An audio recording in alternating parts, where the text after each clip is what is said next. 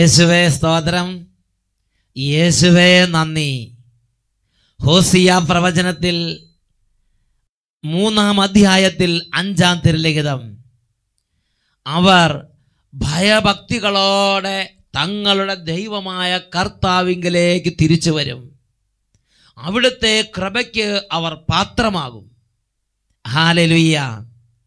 പിതാവായ ദൈവത്തിന് യേശുക്രിസ്തുവിൽ വാത്സല്യഭാജനങ്ങളായ പ്രിയ സഹോദരീ സഹോദരന്മാരെ, ഈ നിമിഷങ്ങളിൽ ലോകത്തിൻ്റെ നാനാഭാഗങ്ങളിൽ യേശുക്രിസ്തുവിൻ്റെ നാമത്തിലുള്ള അനുഗ്രഹത്തിനും അഭിഷേകത്തിനും വേണ്ടി ഇതാ സ്വർഗം നമ്മെ തിരഞ്ഞെടുത്തിരിക്കുകയാണ്.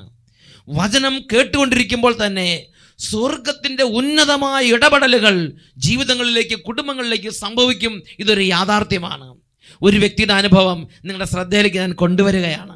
എൻ്റെ പേര് റീന, ഇടുക്കി ജില്ലയിൽ മരിയാപുരത്ത് നിന്ന് വരുന്നു. എനിക്ക് ഏകദേശം 1 വർഷത്തോളമായിട്ട് എൻ്റെ മൂക്കിൽ നിന്ന് തല കുനിച്ച് അന്നേരം കണ്ണുനീര് പോലുള്ള വെള്ളം ഒഴുകി വരുമായിരുന്നു. അങ്ങനെ ഞങ്ങൾ മുതലക്കോട് ഹോളി ഫാമിലി ഹോസ്പിറ്റലിൽ പോവുകയും സ്കാൻ ചെയ്യണമെന്ന് പറഞ്ഞു. സ്കാൻ ചെയ്ത് കഴിഞ്ഞപ്പോൾ മൂക്കിലൊരു ദ്വാരം ഉണ്ടെന്നും ഉടനൊരു ഓപ്പറേഷൻ ചെയ്യണമെന്നും പറഞ്ഞു. അവിടെ തല തുറന്നു വെച്ച് ഓപ്പറേഷൻ ചെയ്യാൻ പറ്റുകയുള്ളൂ എന്നും പറഞ്ഞു. തല തുറന്ന് ഓപ്പറേഷൻ ചെയ്യേണ്ട അത്ര ബുദ്ധിമുട്ടുള്ള ഒരു സംഗതിയാണിത്. അത് റിസ്ക് ആണ്. അതുകൊണ്ട് അമൃതയിൽ പോയി മൂക്കിലൂടെയുള്ള ഓപ്പറേഷൻ നടത്തിയാൽ മതിയെന്ന് പറഞ്ഞു. ഞങ്ങൾ അമൃതയിൽ പോയി. അമൃതയിൽ അവിടെയും സ്കാൻ ചെയ്യണമെന്ന് പറഞ്ഞു. അവിടെ ചെന്നപ്പോൾ സ്കാനിങ്ങിന് കയറ്റുന്നതിന് മുമ്പ് എൻ്റെ ഭർത്താവിൻ്റെ സഹോദരിയും കുടുംബവുമാണ് പറഞ്ഞത് അട്ടപ്പാടിയിൽ സാക്ഷ്യപ്പെടുത്തിയേക്കാമെന്നും 3 ആദ്യ വെള്ളിയാഴ്ച അവിടുത്തെ പ്രാർത്ഥനാ കൂട്ടായ്മയിൽ പങ്കെടുത്തേക്കാമെന്നും നേർന്നു. ഒരു കുടുംബത്തിൽ ദൈവം പരിശുദ്ധാത്മാവിൻ്റെ അഭിഷേകം കൊടുത്തപ്പോൾ വേദന അനുഭവിക്കുന്ന മറ്റൊരു വ്യക്തിയെ കണ്ടപ്പോൾ അവരുടെ ഉള്ളിലുണ്ടായിരുന്ന വിശ്വാസം അവരോട് പറഞ്ഞപ്പോൾ കേട്ടുകൊണ്ടിരുന്ന അവരുടെ മേൽ പരിശുദ്ധാത്മാവ് നിറഞ്ഞു. അങ്ങനെ ഈ സഹോദരി എന്ത് ചെയ്തു? എന്നിട്ട് അങ്ങനെ ആശുപത്രി വരാന്തയിൽ നിന്ന് തന്നെ എൻ്റെ ഭർത്താവ് നേർന്നാണ് ഇവിടെ സാക്ഷ്യപ്പെടുത്തിയേക്കാമെന്നും ഈ പ്രാർത്ഥനാ കൂട്ടായ്മയിൽ പങ്കെടുത്തേക്കാമെന്നും. സ്കാനിങ് കഴിഞ്ഞ് അന്ന് 3.5 മണിക്കൂർ നേരത്തെ സ്കാനിങ് ആയിരുന്നു. നട്ടലിൽ കൂടി വെള്ളം കയറ്റി തലയിലേക്ക് വിട്ടുള്ള സ്കാനിങ് ആയിരുന്നു. സ്കാനിങ് കഴിഞ്ഞ് പിറ്റേ ദിവസം ഡോക്ടർ വീട്ടിലേക്ക് വിളിച്ച് പറയുകയായിരുന്നു യാതൊരു കുഴപ്പവുമില്ല, മൂക്കിൽ അങ്ങനെ ഒരു ദ്വാരമേ ഇല്ല, ആ ദ്വാരം കാണാനില്ല. ഹല്ലേലൂയ. പ്രിയപ്പെട്ട സഹോദരങ്ങളെ, ഈ യേശു രാജാവിനെ ഇപ്പോൾ നമുക്ക് 2 കരങ്ങൾ ഉയർത്തി ആരാധിക്കാം. എല്ലാവരും എഴുന്നേറ്റ് നിന്ന് കരങ്ങൾ ഉയർത്തി സ്തുതിക്കട്ടെ. ഹല്ലേലൂയ, ഹല്ലേലൂയ, ഹല്ലേലൂയ. യേശുവേ, യേശുവേ, യേശുവേ. ആരാധിച്ചിടാം, നമുക്ക് ആരാധിച്ചിടാം. യേശുവേ രാജാവിനെ ആരാധിച്ചിടാം. ആരാധിച്ചിടാം, നമുക്ക് ആരാധിച്ചിടാം. യേശുവേ രാജാവിനെ ആരാധിച്ചിടാം. ആരാധിച്ചിടാം, നമുക്ക് ആരാധിച്ചിടാം. യേശുവേ രക്ഷകനെ ആരാധിച്ചിടാം. ആരാധിച്ചിടാം, നമുക്ക് ആരാധിച്ചിടാം. യേശുവേ രക്ഷകനെ ആരാധിച്ചിടാം. ആരാധിച്ചിടാം, നമുക്ക് ആരാധിച്ചിടാം. യേശുവേ രാജാവിനെ ആരാധിച്ചിടാം. ആരാധിച്ചിടാം, നമുക്ക് ആരാധിച്ചിടാം. യേശുവേ രാജാവിനെ ആരാധിച്ചിടാം. ഹല്ലേലൂയ, ഹല്ലേലൂയ, ഹല്ലേലൂയ, ഹല്ലേലൂയ. കരങ്ങൾ ഉയർത്തി വീശി ഹല്ലേലൂയ, ഹല്ലേലൂയ, വലിയ ആഹ്ലാദത്തോടെ ഹല്ലേലൂയ, ഹല്ലേലൂയ. നമുക്ക് മുഴുവൻ ഒന്ന് ചേർന്ന് ഹല്ലേലൂയ, ഹല്ലേലൂയ, ഹല്ലേലൂയ. കൈയടിച്ച് ഹല്ലേലൂയ, ഹല്ലേലൂയ, ഹല്ലേലൂയ. കൂട്ടായ്മയോടെ ഹല്ലേലൂയ, ഹല്ലേലൂയ, ഹല്ലേലൂയ. യേശുവേ ഹല്ലേലൂയ, ഹല്ലേലൂയ, ഹല്ലേലൂയ. നന്നായി കൈയടിച്ച് ഹല്ലേലൂയ, ഹല്ലേലൂയ, ഹല്ലേലൂയ. ഹല്ലേലൂയ, ഹല്ലേലൂയ, ഹല്ലേലൂയ. ഹല്ലേലൂയ, ഹല്ലേലൂയ, ഹല്ലേലൂയ. ശക്തിയുടെ അഭിഷേകം വ്യാപരിക്കട്ടെ. ഉണർവിന്റെ അഭിഷേകം വ്യാപരിക്കട്ടെ. സ്വർഗരാജ്യ അഭിഷേകം ഇപ്പോൾ വ്യാപരിക്കട്ടെ. കരങ്ങൾ ഉയർത്തി സ്തുതിക്കുന്നു. ഹല്ലേലൂയ, ഹല്ലേലൂയ, ഹല്ലേലൂയ. യേശുവേ, യേശുവേ, യേശുവേ. കരങ്ങൾ ഉയർത്തി വിളിക്കുന്നു, സ്വരം ഉയർത്തി വിളിക്കുന്നു. കുടുംബം ഒന്നിച്ച് യേശുവിനെ ആരാധിക്കുന്നു. സമൂഹം ഒന്നിച്ച് യേശുവിനെ ആരാധിക്കട്ടെ. യേശുവേ, യേശുവേ, യേശുവേ, യേശുവേ, രക്ഷിതാവേ. ആരാധന, ആരാധന, ആരാധന. ഹല്ലേലൂയ, ഹല്ലേലൂയ, ഹല്ലേലൂയ. യേശുവേ ആരാധന, ആരാധന, ആരാധന. ഹല്ലേലൂയ, ഹല്ലേലൂയ. യേശുവേ ആരാധന. ഹല്ലേലൂയ, ഹല്ലേലൂയ. യേശുവേ സ്തോത്രം. യേശുവേ നന്ദി.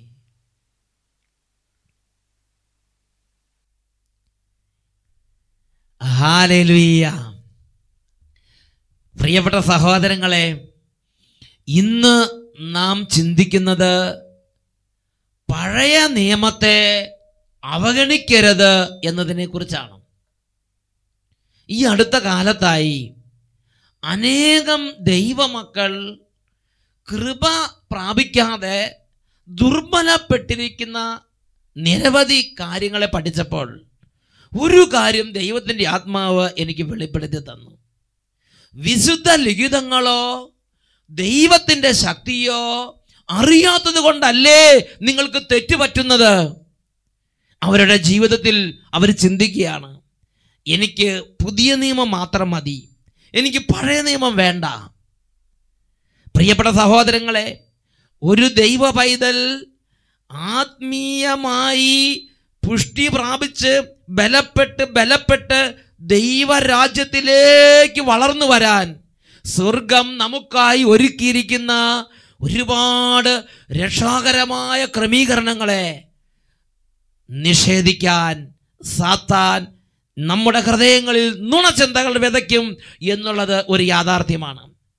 അർദ്ധസത്യം അസത്യം പോലെ പാപമാണ്. അർദ്ധസത്യം അസത്യം പോലെ പാപമാണ്. ഇന്ന് ഒരുപാട് പേര് പുതിയ നിയമത്തെ അംഗീകരിക്കുന്നു, പഴയ നിയമത്തെ ഗൗനിക്കുന്നില്ല. അതിനെ നിഷേധിക്കുന്നില്ല, അതിനെ എതിർക്കുന്നില്ല, പക്ഷേ അതിനെ ഗൗനിക്കുന്നില്ല. അവർ ചിന്തിക്കുന്നത് പഴയ നിയമത്തിൻ്റെ കാലം കഴിഞ്ഞു, ഇനി പുതിയ നിയമം മാത്രം മതി. യേശു വന്നതിനാൽ ഇനി പുതിയ നിയമം മാത്രമേ ഉള്ളൂ. യേശു പഴയ നിയമത്തെ അസാധുവാക്കി എന്ന് ഇവർ ചിന്തിക്കുകയാണ്. എന്നാൽ ഈ കാര്യത്തെക്കുറിച്ച് യേശു ക്രിസ്തു എന്താണ് ദൈവമക്കളെ പഠിപ്പിക്കുന്നത്? സത്യത്തിൽ ഈ നുണചിന്ത യേശു ജീവിച്ചിരുന്ന കാലഘട്ടത്തിൽ തന്നെ ഉണ്ടായിരുന്നു എന്നുള്ളതൊരു യാഥാർത്ഥ്യമാണ്. യേശു ഒരു ഭാഗത്ത് പ്രസംഗിച്ചുകൊണ്ടിരിക്കുമ്പോൾ, യേശു ജീവിച്ചിരുന്ന കാലഘട്ടത്തിൽ തന്നെ ഇതാ മറുഭാഗത്ത് സാത്താൻ അനേകരുടെ ഹൃദയങ്ങളിൽ നുണചിന്ത വിതച്ചിരിക്കുകയാണ്. യേശു വന്ന് പഴയ നിയമം ക്യാൻസൽ ചെയ്തു, അസാധുവാക്കി, ഇനി പുതിയ നിയമം മാത്രമേ ഉള്ളൂ എന്നൊരു നുണചിന്ത സാത്താൻ വിതച്ച് ഈ കാര്യം യേശുവിൻ്റെ ശ്രദ്ധയിൽപ്പെടുത്തി. അപ്പോൾ യേശു ഈ കാര്യത്തെക്കുറിച്ചുള്ള ദൈവിക സത്യം വെളിപ്പെടുത്തി. വിശുദ്ധ മത്തായിയുടെ സുവിശേഷത്തിൽ 5-ാം അധ്യായത്തിൽ 17-ഉം 18-ഉം തിരുലിഖിതങ്ങളിൽ ഈശോ ഈ കാര്യത്തെക്കുറിച്ച് പഠിപ്പിച്ചിരിക്കുകയാണ്. നിയമത്തെയോ പ്രവാചകന്മാരെയോ അസാധുവാക്കാനാണ് ഞാൻ വന്നത് എന്ന് നിങ്ങൾ വിചാരിക്കരുത്. അസാധുവാക്കാനല്ല, പൂർത്തിയാക്കാനാണ് ഞാൻ വന്നത്.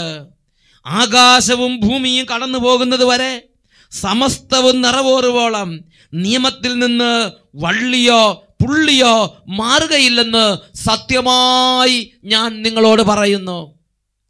നിയമവും പ്രവാചകന്മാരും എന്ന് പറഞ്ഞാൽ പഴയ നിയമ ഗ്രന്ഥങ്ങളെയാണ് യേശു ഉദ്ദേശിക്കുന്നത്.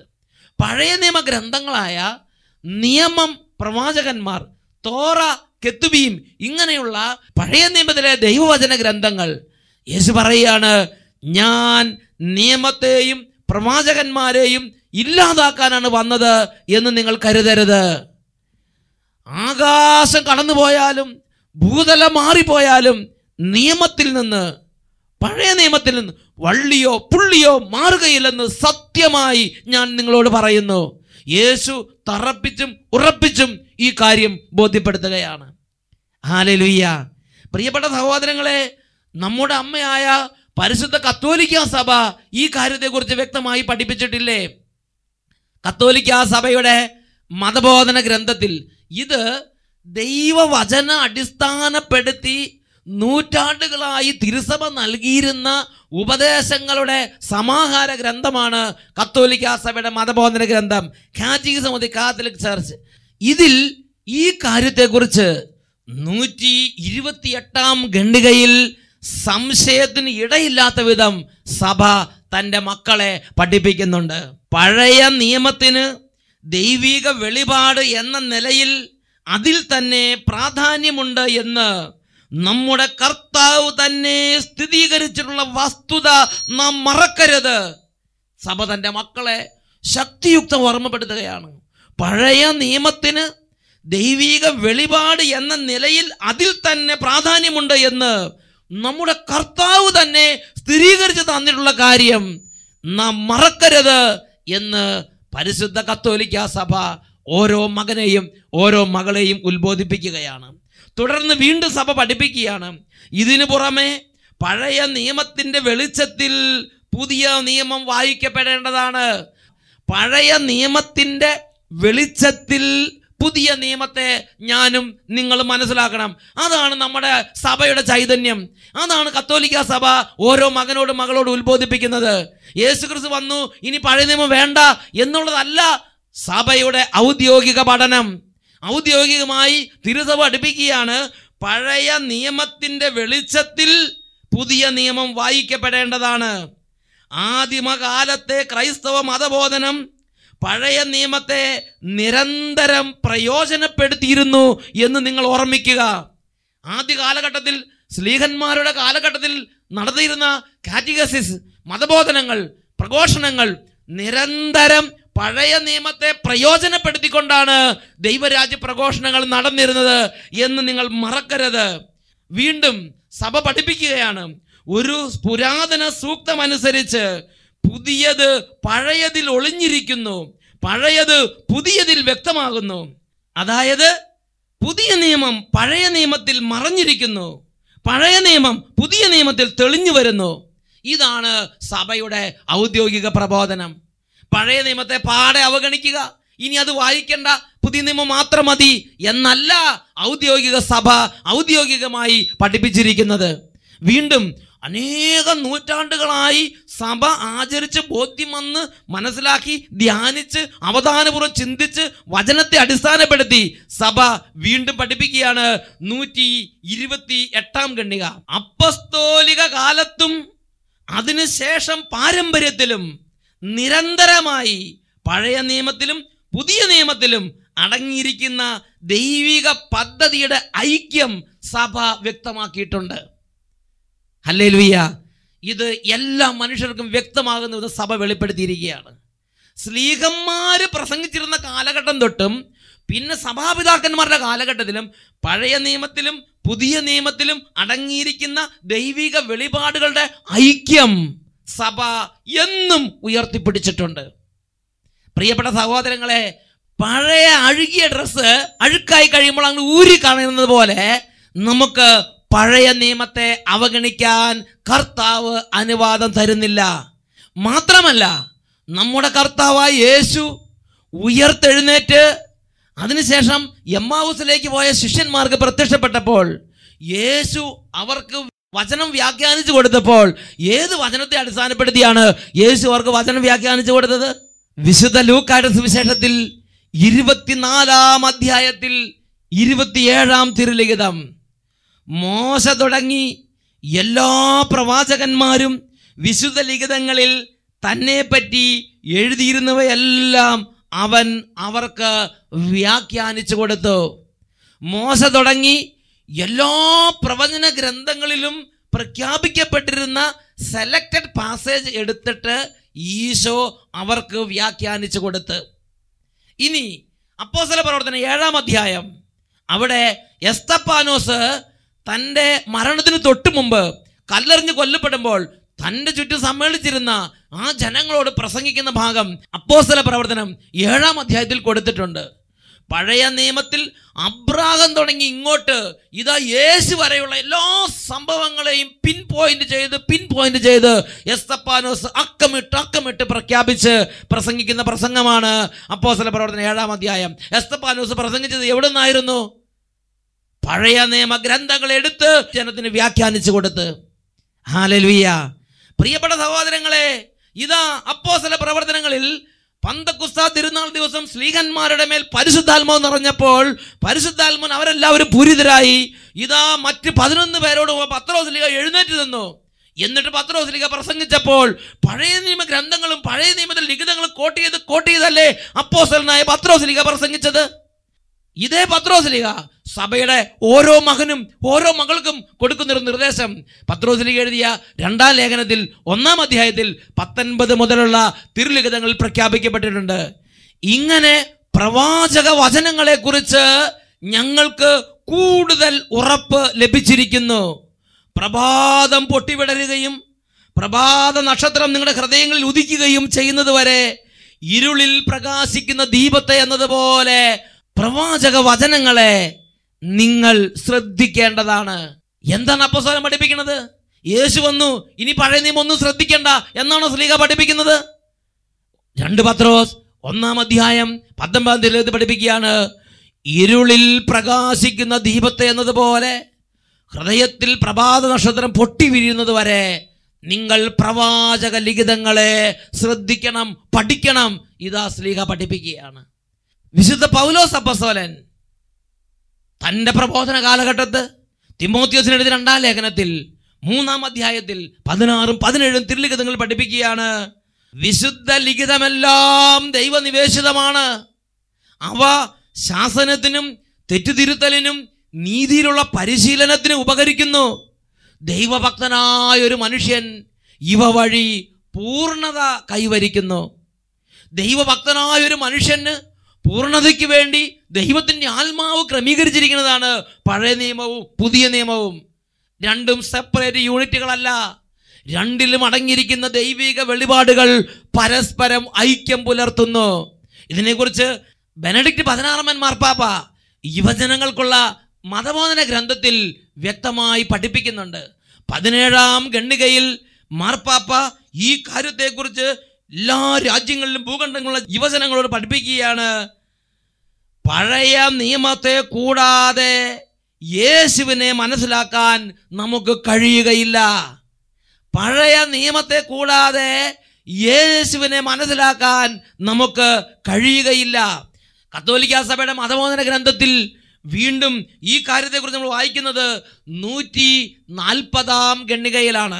140-ാം ഖണ്ഡികയിൽ നാം വായിക്കുകയാണ്, പഴയ നിയമത്തിൻ്റെയും പുതിയ നിയമത്തിൻ്റെയും ഐക്യത്തിന് നിദാനം ദൈവിക പദ്ധതിയുടെയും ദൈവിക വെളിപാടിൻ്റെയും ഐക്യമാണ്.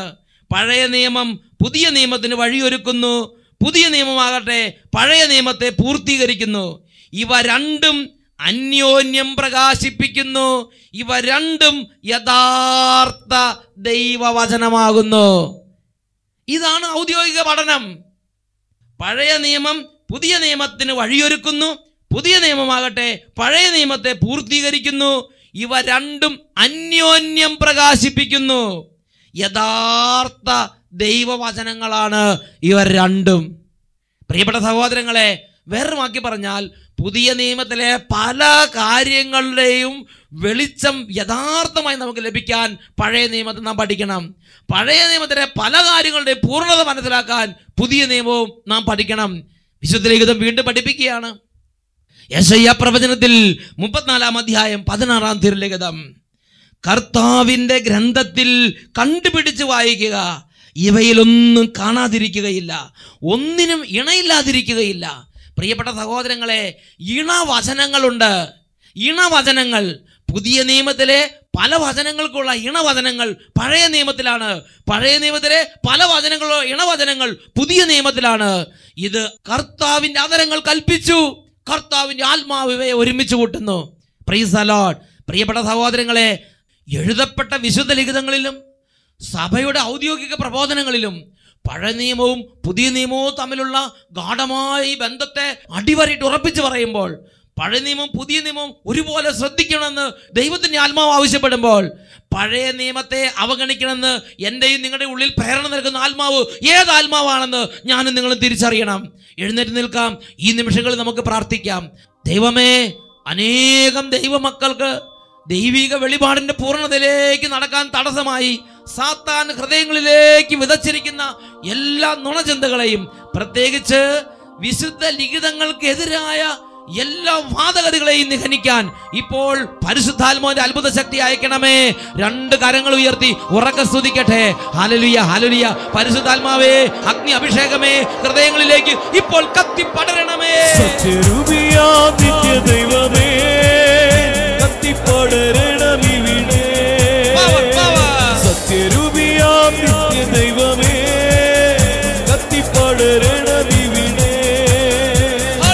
സത്യരൂപിയാം നിത്യദൈവമേ, കത്തി പടരണമിവിടെ, കത്തി പടരണമിവിടെ.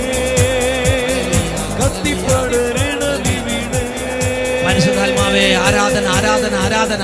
സ്പർശിക്കണമേ. Hallelujah hallelujah. ഈ ഹൃദയങ്ങളെയും ഈ കുടുംബങ്ങളെയും സമൂഹങ്ങളെയും ദൈവവചനത്തിൽ നിന്ന് വ്യതിചലിപ്പിക്കുന്ന സാത്താന്റെ എല്ലാ കുതന്ത്രങ്ങളും യേശുനാമത്തിൽ ചിന്ന ഭിന്നമാകട്ടെ. ഹല്ലേലൂയ ഹല്ലേലൂയ. യേശുവേ ആരാധന ആരാധന. യേശുവേ ആരാധന ആരാധന. യേശുവേ സ്തോത്രം. യേശുവേ നന്ദി. യേശുവേ സ്തോത്രം. യേശുവേ നന്ദി. ഹല്ലേലൂയ. 2 പത്രോസ് 1-19 തിരുലിഖിതം. പ്രഭാതം പൊട്ടിവിടരുകയും പ്രഭാത നക്ഷത്രം നിങ്ങളുടെ ഹൃദയത്തിൽ ഉദിക്കുകയും ചെയ്യുന്നത് വരെ ഇരുളിൽ പ്രകാശിക്കുന്ന ദീപത്തെ എന്നതുപോലെ പ്രവാചക വചനങ്ങളെ നിങ്ങൾ ശ്രദ്ധിക്കേണ്ടതാണ്. ഹല്ലേലൂയ.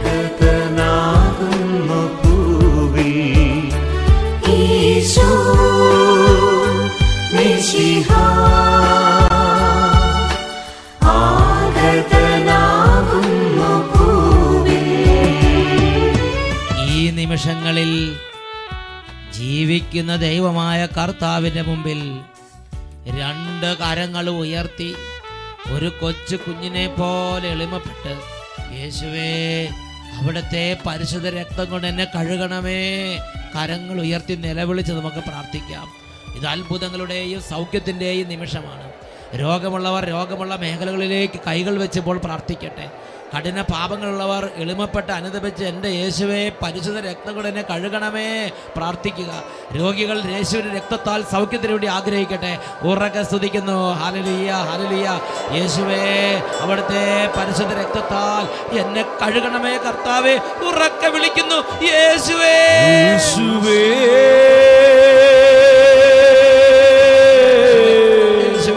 യേശുവേ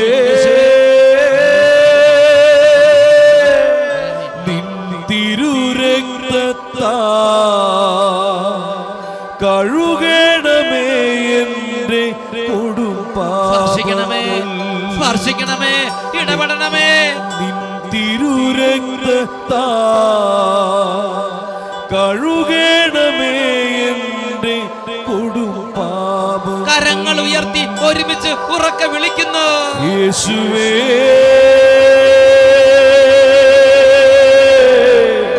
യേശുവേ യേശുവേ തിരുരക്തത്താ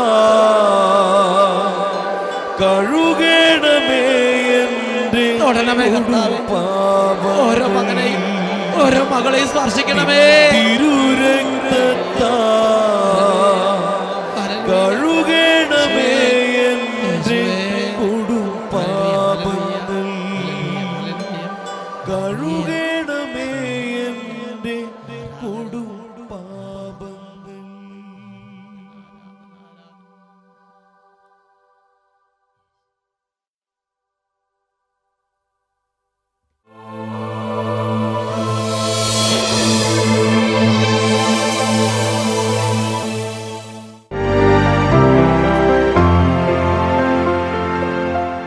എൻ്റെ പേര് മിനി, മുക്കാട്ടുകര ഇടവകയിൽ നിന്ന് വരുന്നു. എൻ്റെ മകന് വേണ്ടിയാണ് ഞാൻ സാക്ഷ്യം നൽകുന്നത്. അവന് വിരലിമ ഒരു ദശ വന്ന് വളരുകയും അത് കഴിഞ്ഞ് നഖത്തിൻ്റെ ചുറ്റും വെള്ള കളർ വരികയും ചെയ്തിരുന്നു. അങ്ങനെ ഓശാന ഞായറാഴ്ച ഞങ്ങൾ അഭിഷേകാഗ്നി കണ്ടുകൊണ്ടിരിക്കുന്ന സമയത്ത് അവൻ പറഞ്ഞു എനിക്ക് കൈ വേദന എടുക്കുന്നുണ്ടെന്ന് പറഞ്ഞു. അപ്പം ഞാൻ അവനോട് പറഞ്ഞു നന്നായി പ്രാർത്ഥിക്കാൻ പറഞ്ഞു. അങ്ങനെ ഞങ്ങളെല്ലാവരും കൂടി അഭിഷേകാഗ്നി കണ്ടുകൊണ്ടിരിക്കുന്ന നേരത്ത് പിറ്റേ ദിവസം അവൻ വന്നിട്ട് പറഞ്ഞു അമ്മച്ചി കൈമേലത്തെ കുത്തുകളൊന്നും കാണാനില്ല എന്ന് പറഞ്ഞു. പ്രിയപ്പെട്ട സഹോദരങ്ങളെ, വലത് കയ്യിൽ ദശ വളരുക, പിന്നെ നഖത്തിന് ചുറ്റിനും ഇങ്ങനെ വെളുത്ത ഒരു കളർ വരുന്ന ഇങ്ങനെ ഒരു പ്രത്യേക അവസ്ഥ. അങ്ങനെ ഇരിക്കുമ്പോഴാണ് ഓശാന ഞായറാഴ്ച അഭിഷേകത്തിന് കണ്ടുകൊണ്ടിരിക്കുമ്പോൾ ആ ഭാഗത്തെല്ലാം വേദന എന്താണെന്നറിയാതെ വിളിച്ച് പറഞ്ഞു. എന്തായാലും പിറ്റേ ദിവസം നോക്കുമ്പോൾ ആ കയ്യിലുണ്ടായിരുന്ന ആ പാടുകളെല്ലാം കംപ്ലീറ്റ് അപ്രത്യക്ഷമായിരിക്കണ കാഴ്ച. 3 ദിവസം ദശ മുഴുവൻ അടർന്നു പോയി. 3 ദിവസമായിട്ട് ഇങ്ങനെ അടർന്നു പോയി ദശകളെല്ലാം. ഇവിടെ വിരലിമൊക്കെ കളറും ഉണ്ടായിരുന്നു. നഖത്തിന്മേലും നഖത്തിന്റെ ചുറ്റിനും ഇങ്ങനെ ദശയും കളറുകളൊക്കെ കയറി കിടക്കുകയായിരുന്നു നഖത്തിന്റെ ചുറ്റിനൊക്കെ. അതെല്ലാം പിന്നീട് പെട്ടെന്നുള്ള 2-3 ദിവസം കൊണ്ട് അടർന്നു പോയി. ഇപ്പൊ സാധാരണ കൈ പോലെ അല്ലേ? ഇപ്പൊ നല്ല സാധാരണ കുട്ടികളുടെ കൈ പോലെയായി ആ കൈ അങ്ങോട്ട് മാറി.